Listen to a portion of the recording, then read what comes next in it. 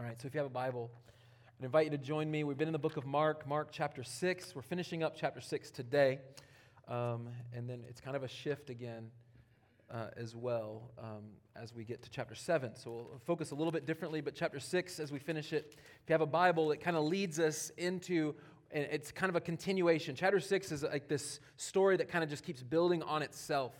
And as we've been looking at it, we saw last week how Jesus had fed the 5,000, probably a very familiar story to many of us in this room. You probably had heard of this story before. You've probably read it in Mark, or you've read it in John and other places as it's expounded on, especially in John chapter 6. It's even given more detail. We see more of Jesus' teaching on the bread of life, and that he is the bread of life, and he's also the good shepherd, and that he shepherds his people. But one of the things we noticed about Jesus last week is his compassion. He looks on the crowds, and he looks on them with such heartfelt compassion that he's moved, and he looks at the crowd, and it leads him to hold off on the rest for the disciples, and hold off on the rest for them, and say, look, there's these people who are, and remember the phrase, he looked out of the crowds, he saw this mass of people, and he saw them as sheep without a shepherd, no one to lead them. And so he looks at the crowd, and he actually looks at them with sadness and sorrow, but a desire to lead them. But the problem is, and we didn't really focus on this last week because John's the one who focuses on this, but the people most likely are out there, like you've probably heard, right, there's feeding of 5,000, so maybe, and it says men. And so, many pastors and theologians and commentators have said, that might have been upwards of 10, 15,000 or more people there. And that can definitely be true, and maybe even is likely true.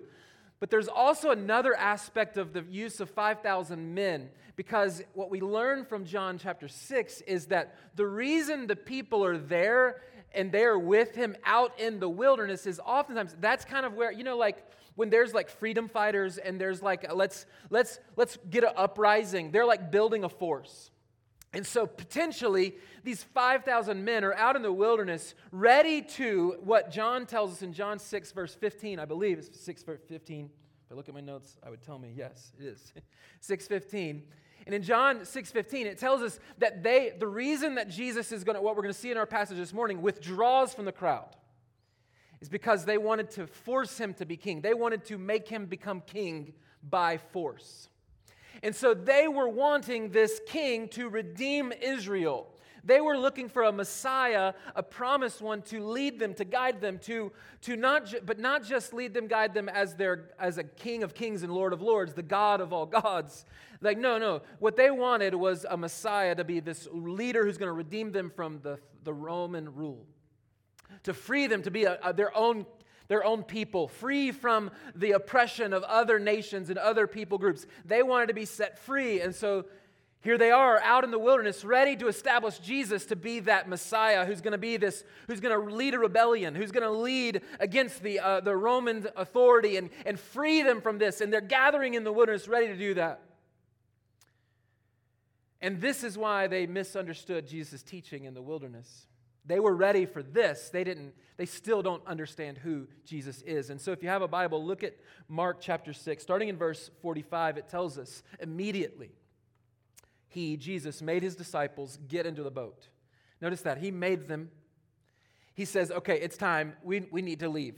Earlier, when we were looking at our feeding of the 5,000, he looked at them and said, you find them something to eat. He's teaching them a lesson. He wanted to teach them more. He wanted to stay there. There was still more for him to do. But as I was saying in John chapter 6, now they're ready to take him by force and establish him to be king. And he's like, nope, it's not my time, and that's not the way that I've come. So he withdraws from the crowd. He leaves them, and he takes his disciples and says, get into a boat and go before him to the other side, to Bethsaida, while he dismissed the crowd. In verse 46, it says, and after he had taken leave of them, he went up on the mountain to pray. In Mark's gospel, there's 3 times that we see Jesus praying. 3 times where we see him going up, and each time he's getting alone, and he's away from the disciples, and he's alone with the Father. And each time we see it as kind of on a mountain top. And there's something that we're going to weave this through this whole passage, and Mark is doing a fabulous job of doing this for the person who understands the Old Testament and knows about the people of Israel and Moses. Because what we're going to see over and over again is Jesus is a greater Moses. He is the one who feeds them in the wilderness, like we just saw, like Moses would have been the one who, in the wilderness, as he's leading the Israelites, as the Lord was providing manna, he is a part of that leadership there, and he's providing, and they were looking to Moses to be this provider. And Moses kept saying, no, it's the Lord, God. God is the provider. God is the one who gives. If you remember, Moses got angry with the people. He struck the rock in anger. And the Lord prevented him from going into the promised land. But while they're in the wilderness, you can't help but see they're in the wilderness, they're away. Here's the feeding of the thousands, and Jesus is doing this. Jesus is this greater Moses. Notice, remember Moses, when Moses went to meet with God, where did he go? He went up on the mountain. Jesus, each time he's going to pray, he goes up on the mountaintop to meet with the Father. He is this greater Moses that we're going to see throughout this, that Mark is fabulously and beautifully doing through this study through so far in the book of Mark. And so Jesus is up on the mountain. He's praying. He's communing. He's in relationship. I think, for one, this is interesting because we know from Scripture that Jesus was tempted. Not just the temptation that we saw in chapter 1. We see in Hebrews that Jesus was tempted in every way, yet was without sin. Can't help but think that here Jesus is, he's with these crowds, he has compassion, he's looking on them, his heart is melting for these people, he's looking at them with longing to lead them and to help them and to guide them, and they want to establish him as a king. They want to do it right now, and he understands, no, that's not the way, but listen, how many of us like power? Most of us like to have control. We like power. We like to be in authority of our lives and our things. And here, these people are ready to establish Jesus as king.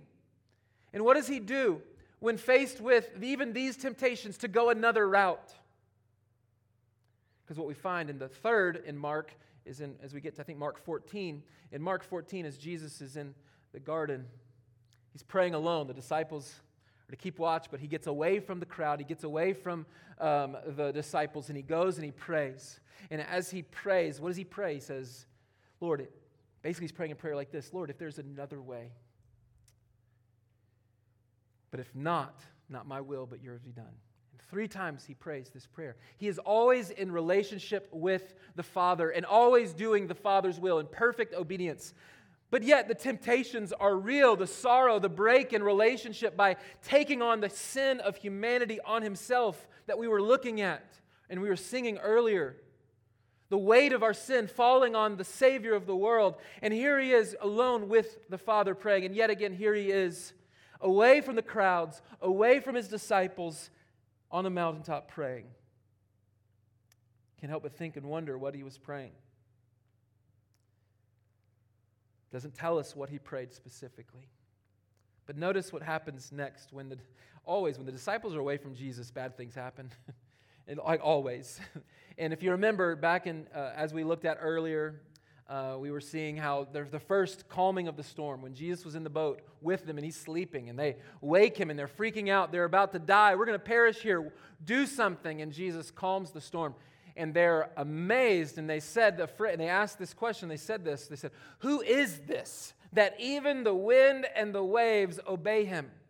They see that just he has authority over nature, and they're blown away by this, and they still aren't grasping, who is this Jesus? This has been the question that we've been seeing. And here on this journey, now the disciples are yet again on another journey across the sea. Jesus had made his disciples get into the boat, so they're supposed to be in the boat, and they go. But as Mark tells us, look what happens. And when evening came, the boat was out on the sea, and he was alone on the land.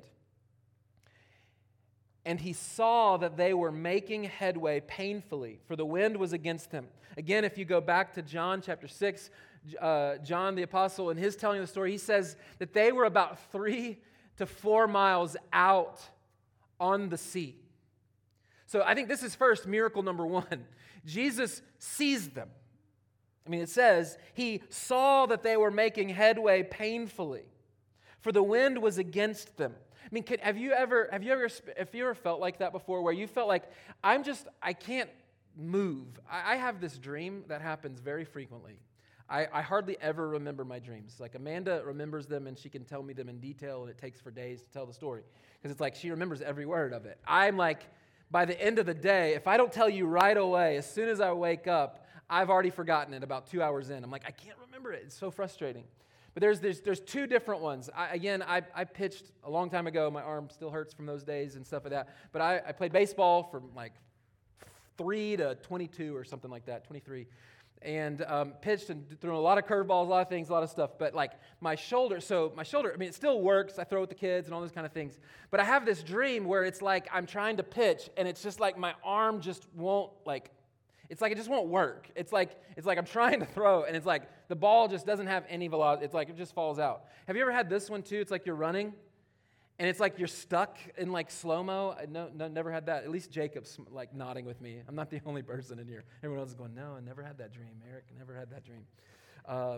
And so it's for some reason, it's terrifying. It's like, and I know it's like, you're like, that's your nightmares, Eric? Okay, you should need to, let me tell story time with you later, tell you my nightmares. But for whatever reason, that's one of them. It's like you're being chased, but you just like can't move. You're like it's like the ground is sticky or something like that.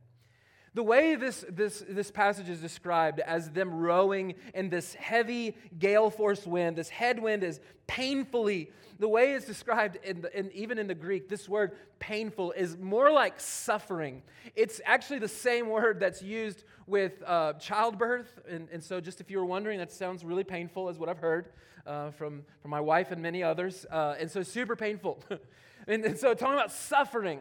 And also the other time it's used as well in the New Testament in the Greek is with demons and its possession, the suffering they cause on demonic forces. And the other time this same word is used is also with describing hell and the suffering of hell. So, I mean, he's using an intense word saying they have been rowing for hours. I mean, these are fishermen. They've been rowing for hours and they're like literally getting nowhere.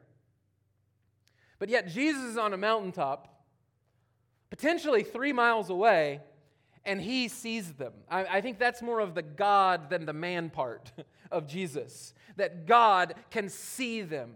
And here's what this morning I want us to look at. When I've read this, I don't know, 100 times probably, this story, like in the past 2 weeks. Not 100, that's a definite lie, so I don't want to say, it's been 100. I've read it a ton of times, a lot of times. That's my wife coming through. She's very specific on those things. So I did not read it 100 times. I did not want to lie. Okay, but I've read it a lot. I've read it many times. And I want you to see some of the things that Jesus does. And what I want you to see this morning, and it really begins with what God was doing in my heart as we were singing that last song, is I want you to see the grace of God, the grace of Jesus in this passage. It is beautiful to see.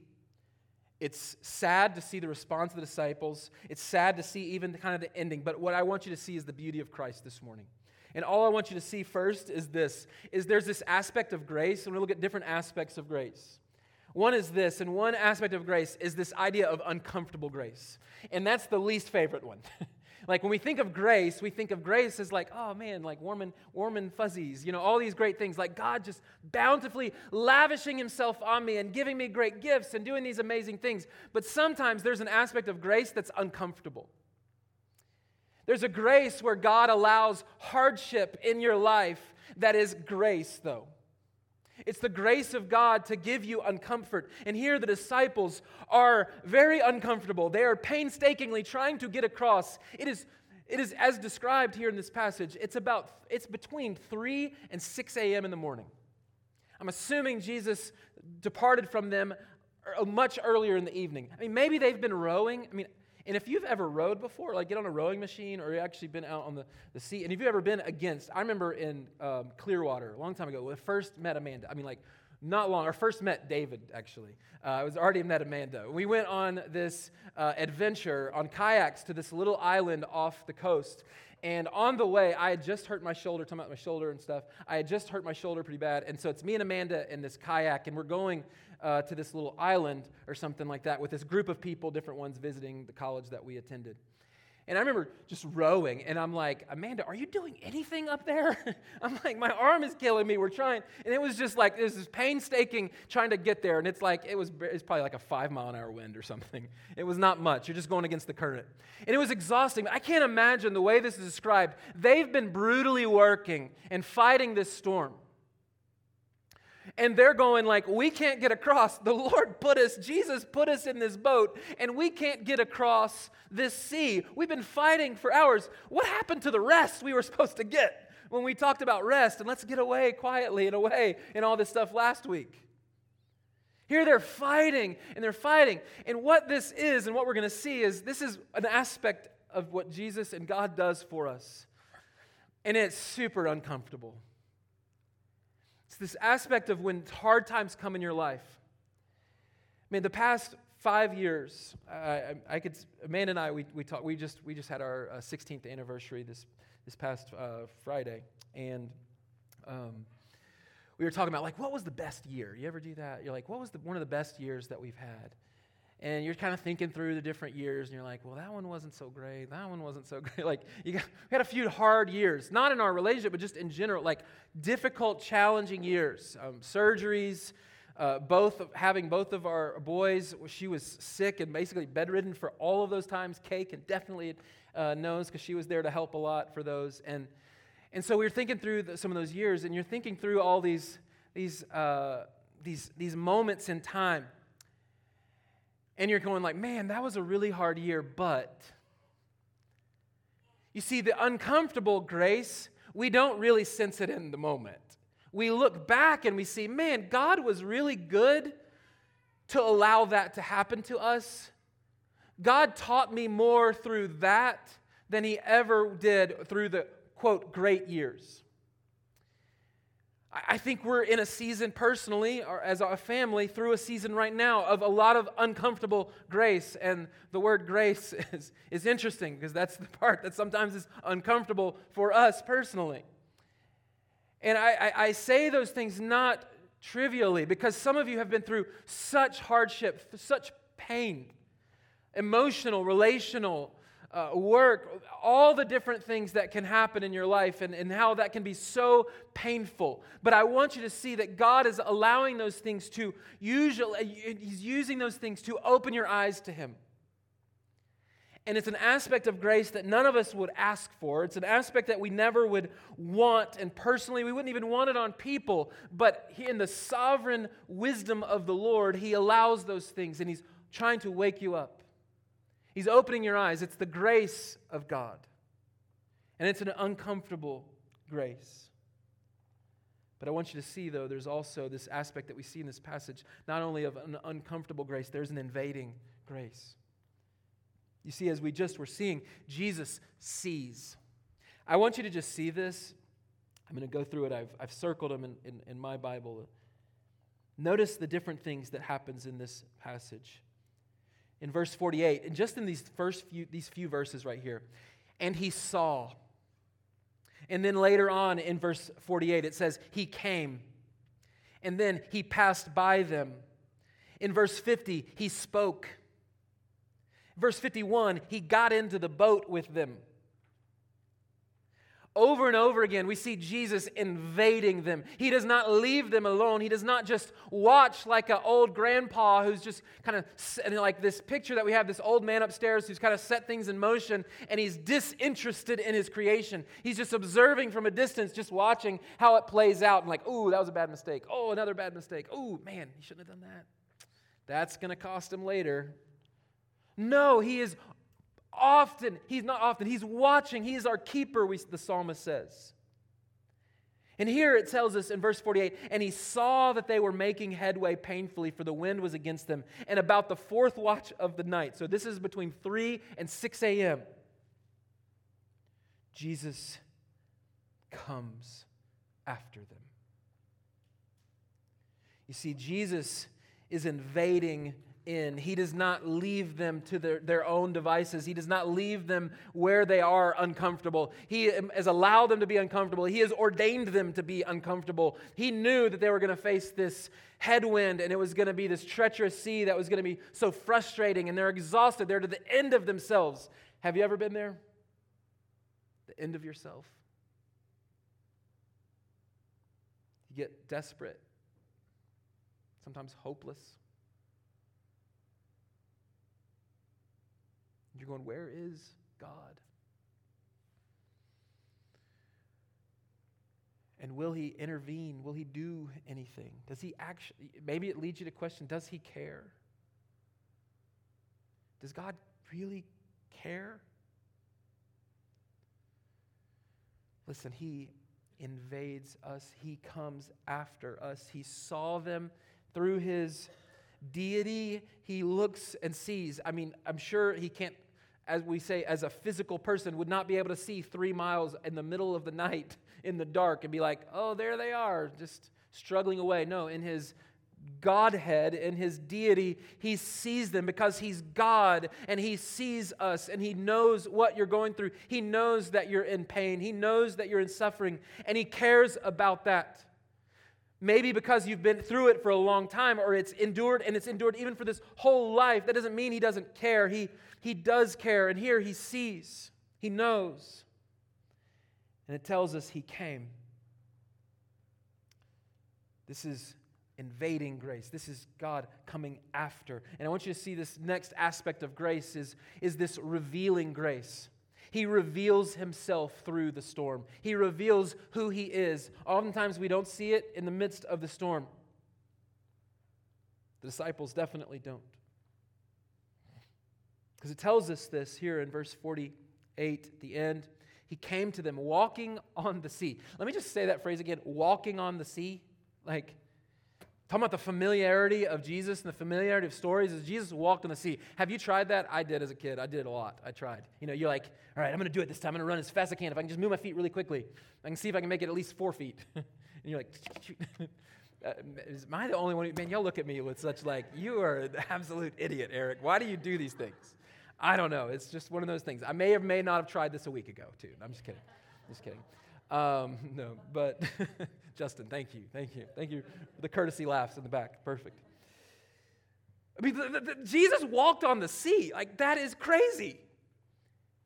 Like, this is not just a man. This is not just a man. This is, listen, Austin read this earlier. Listen to Psalm 77.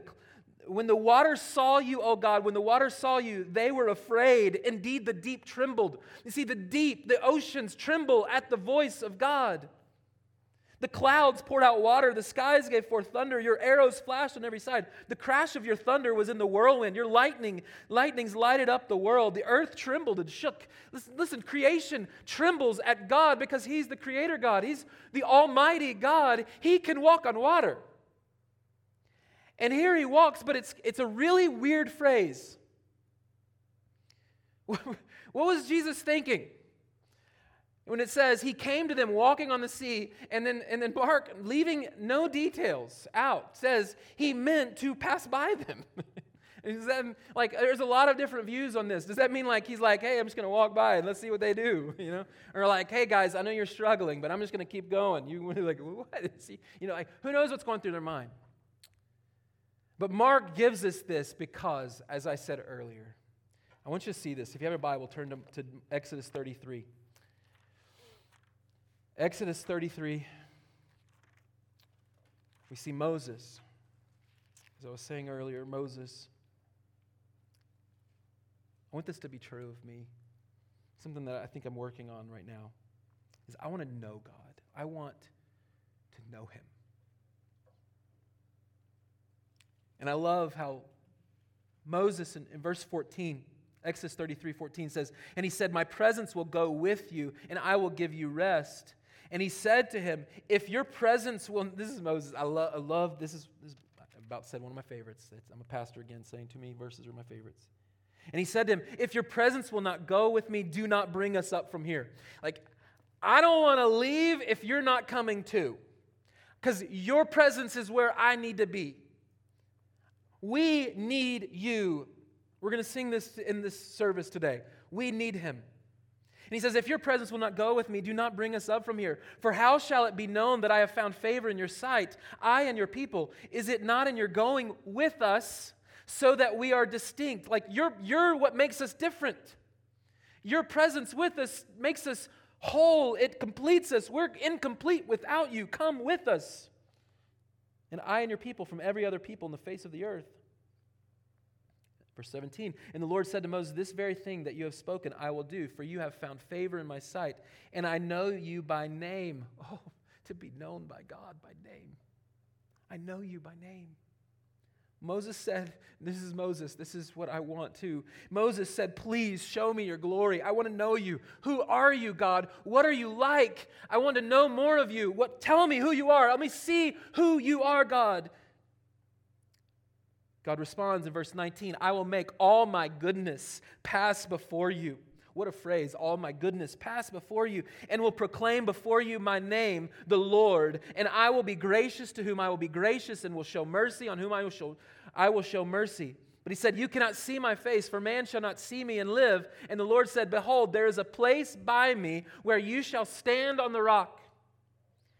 And notice what he says in verse 22. And while my glory does what? Passes by. I will put you in the cleft of the rock, and I will cover you with my hand until I have passed by. Then I will take away my hand, and you shall see my back, but my face shall not be seen.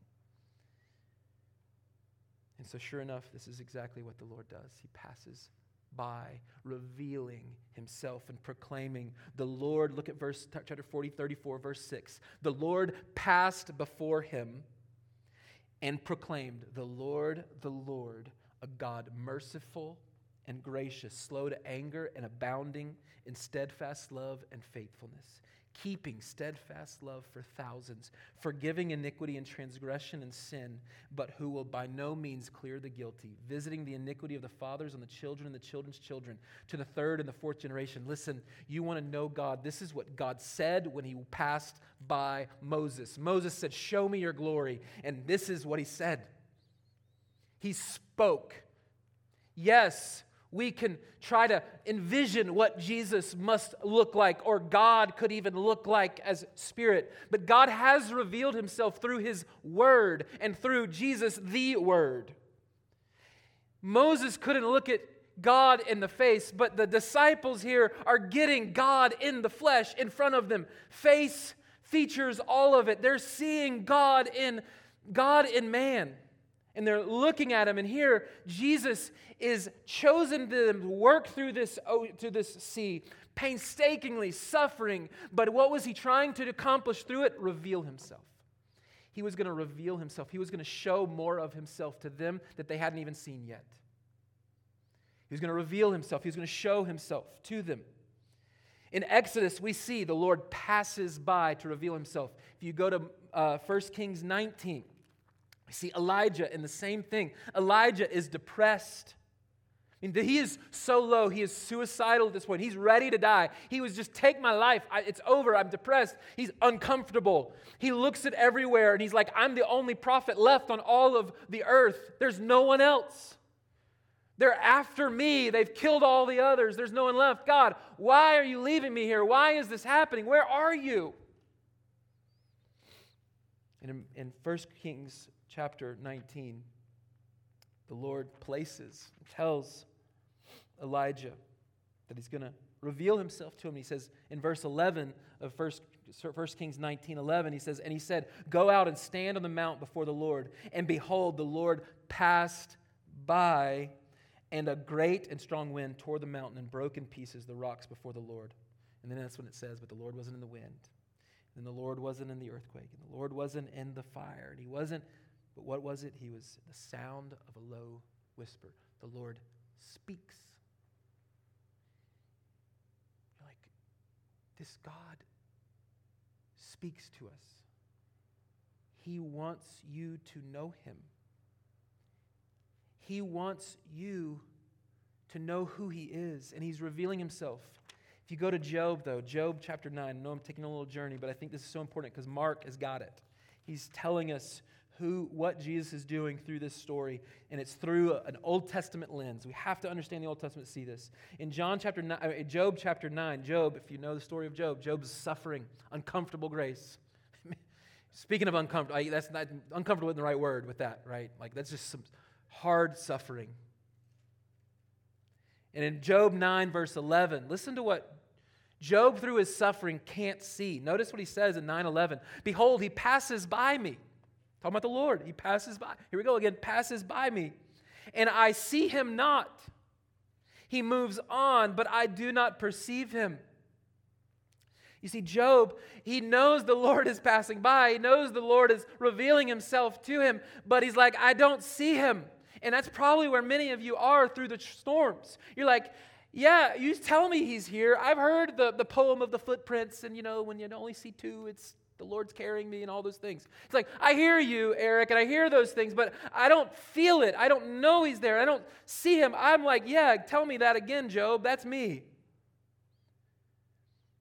But what I want you to know is that is not true. He is wanting to reveal himself. He's not trying to play cosmic hide and seek and like, all right, go find me behind this star. No, he has revealed himself. He's coming after us. He invades and he reveals. And notice how he reveals. And look what he says.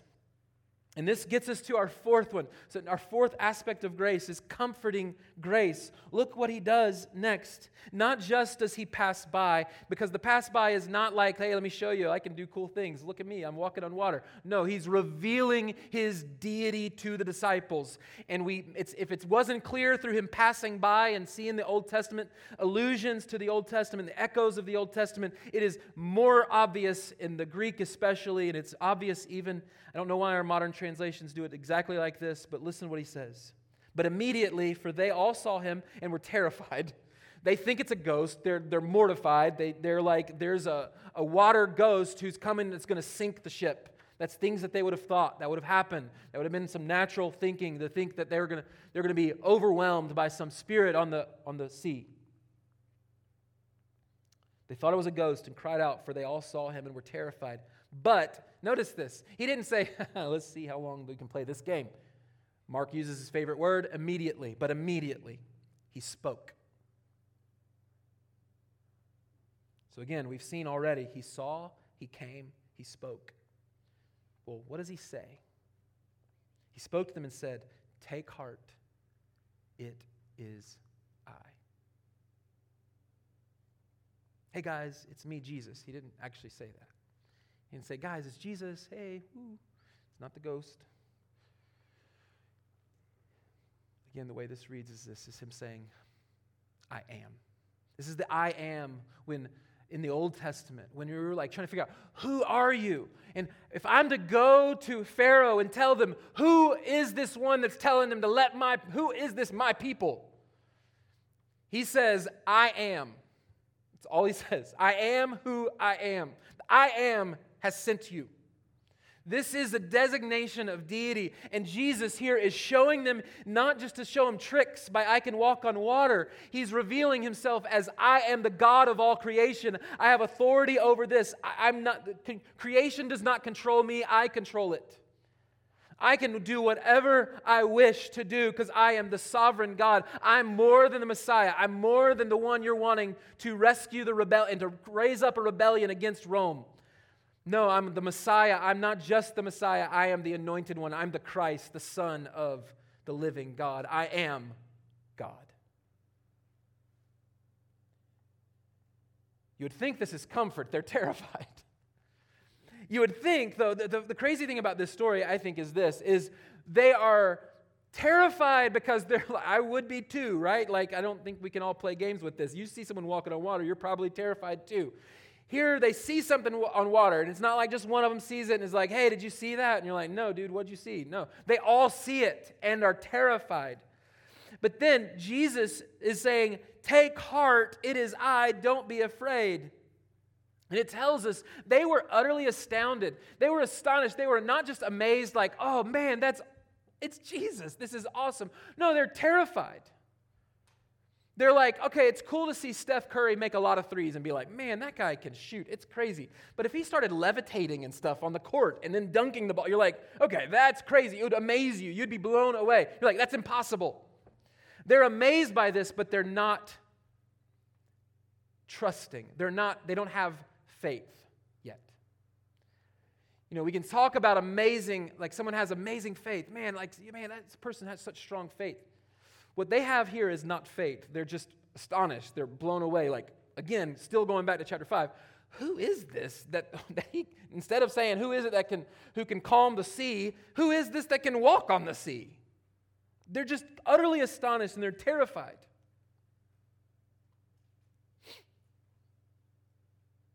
But it tells us something right here. It's Very fascinating. And they were utterly astounded. Why were they utterly astounded? The way Mark writes it is, for they did not understand about the loaves, but their hearts were hardened.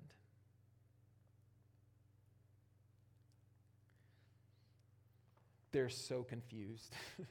They're confused. Who is Jesus? Like, we followed him like he's supposed to be the Messiah. He's the promised one, but like the deity part is still fuzzy and very, very not much there yet. And every time the Lord see this as grace, he's revealing himself. He's patient with them. We could keep saying different, I'm not giving you any more, but like patient grace. I mean, we could just keep going with this. Like, God's grace is so amazing that it is overwhelming and it is comforting. He is revealing himself. What a grace it is that he actually chooses to reveal himself and to show his deity and who he is. But what's beautiful about this is this, that he did not just look at them and like reveal his deity. What does he do? He got into the boat with them. He came. He saw, he came, he spoke, and he got into the boat with them. He joined them. And then the wind ceased.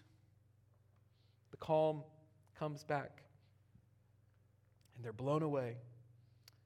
But notice what it says again. Let me repeat it again, but then give the last part as well. For they did not understand about the loaves, but their hearts were hardened. That's strong language, hardened heart. You know whose heart was hardened? Pharaoh's heart was hardened.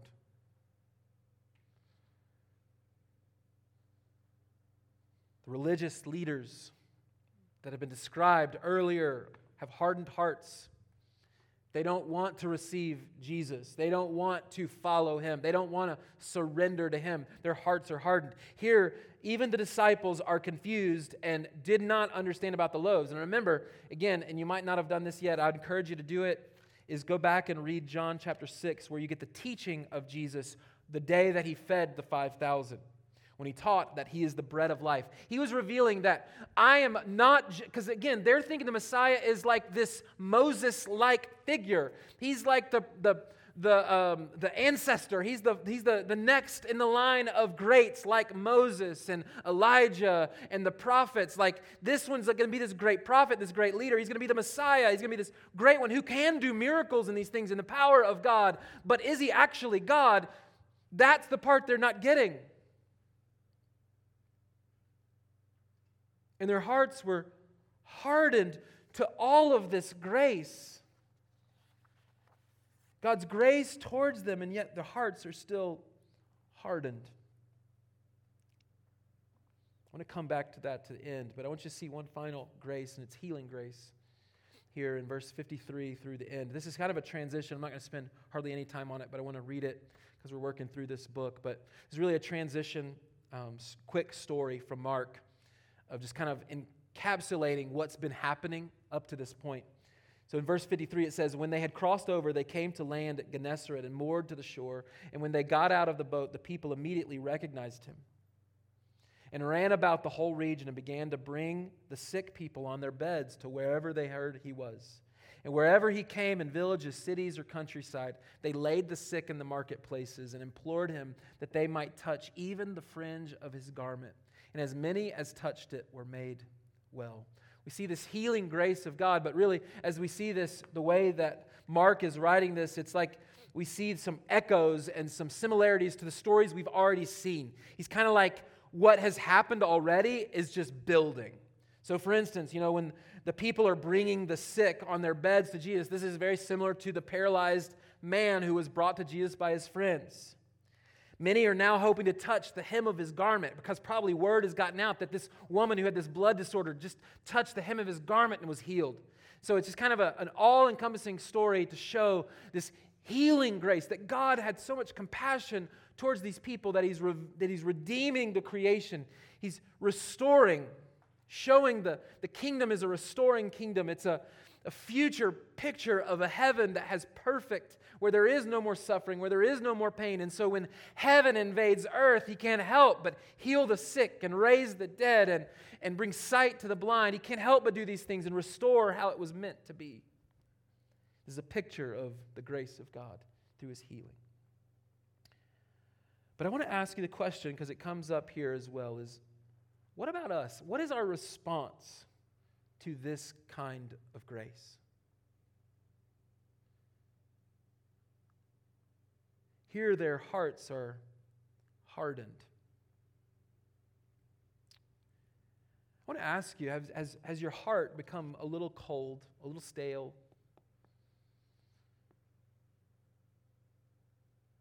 To the things of God, to the grace of God, to the gospel, as I was saying to begin with as we were singing that last song, like, is that just come off your mouth because it's what we do, is sing a few songs before a message? Do we ponder and contemplate the cost of our salvation? Do we want to know this God? Are we enjoying relationship with him? Are we enjoying our time letting him speak to us through his word? Are we communing to him through conversation and going to... Listen, last night I could not sleep last night. It was one of those things, I'm telling Levi all the time, like, bro, just go to sleep. You'll go to sleep. You always do it. Guess what? You always fall asleep. You'll wake up in the morning. It'll be great. Last night was one of those nights where I'm telling myself, like, I can't sleep. It was like 2 a.m. and I just could not, like, my brain would not shut off. But you know what I kept trying to do? I was like, Lord, rather than saying, Lord, just get me some sleep, like, help me go to sleep. Instead of just asking for help, I said, God, continue to show yourself to me. I just, help me to know you. I'm like, while I'm awake, I don't know why you have me awake till 2, but let me enjoy this time to think about you. Instead of looking at my phone until I get tired, instead of things that I normally would do, okay, so not perfect. Things that I would normally do, but I was convicted from like 12 to 2 and just would not go to sleep. Of just thinking about God and saying, God, will you just continue to reveal yourself to me? I want to know you like Moses wanted to know you. I want that to be my heart. I want to know you in your suffering. I want to know you in your joy and in your compassion. God, help me to be that kind of person that because I know you so well, that I know exactly what you would do in a situation so that I go and do those things. God, help me to have a calm and quiet heart before you. Help me not to fear. Help me not to in anger, be so self-centered and selfish because of the things, the uncomfortable grace that you bring in my life. God, do these things in my heart.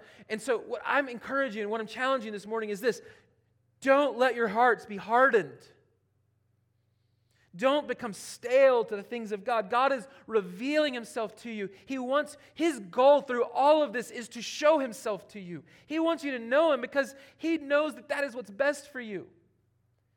To be loved and be known by him. This is his desire for you, and he wants you, and he loves you, and he cares for you, and he went to great lengths to rescue you.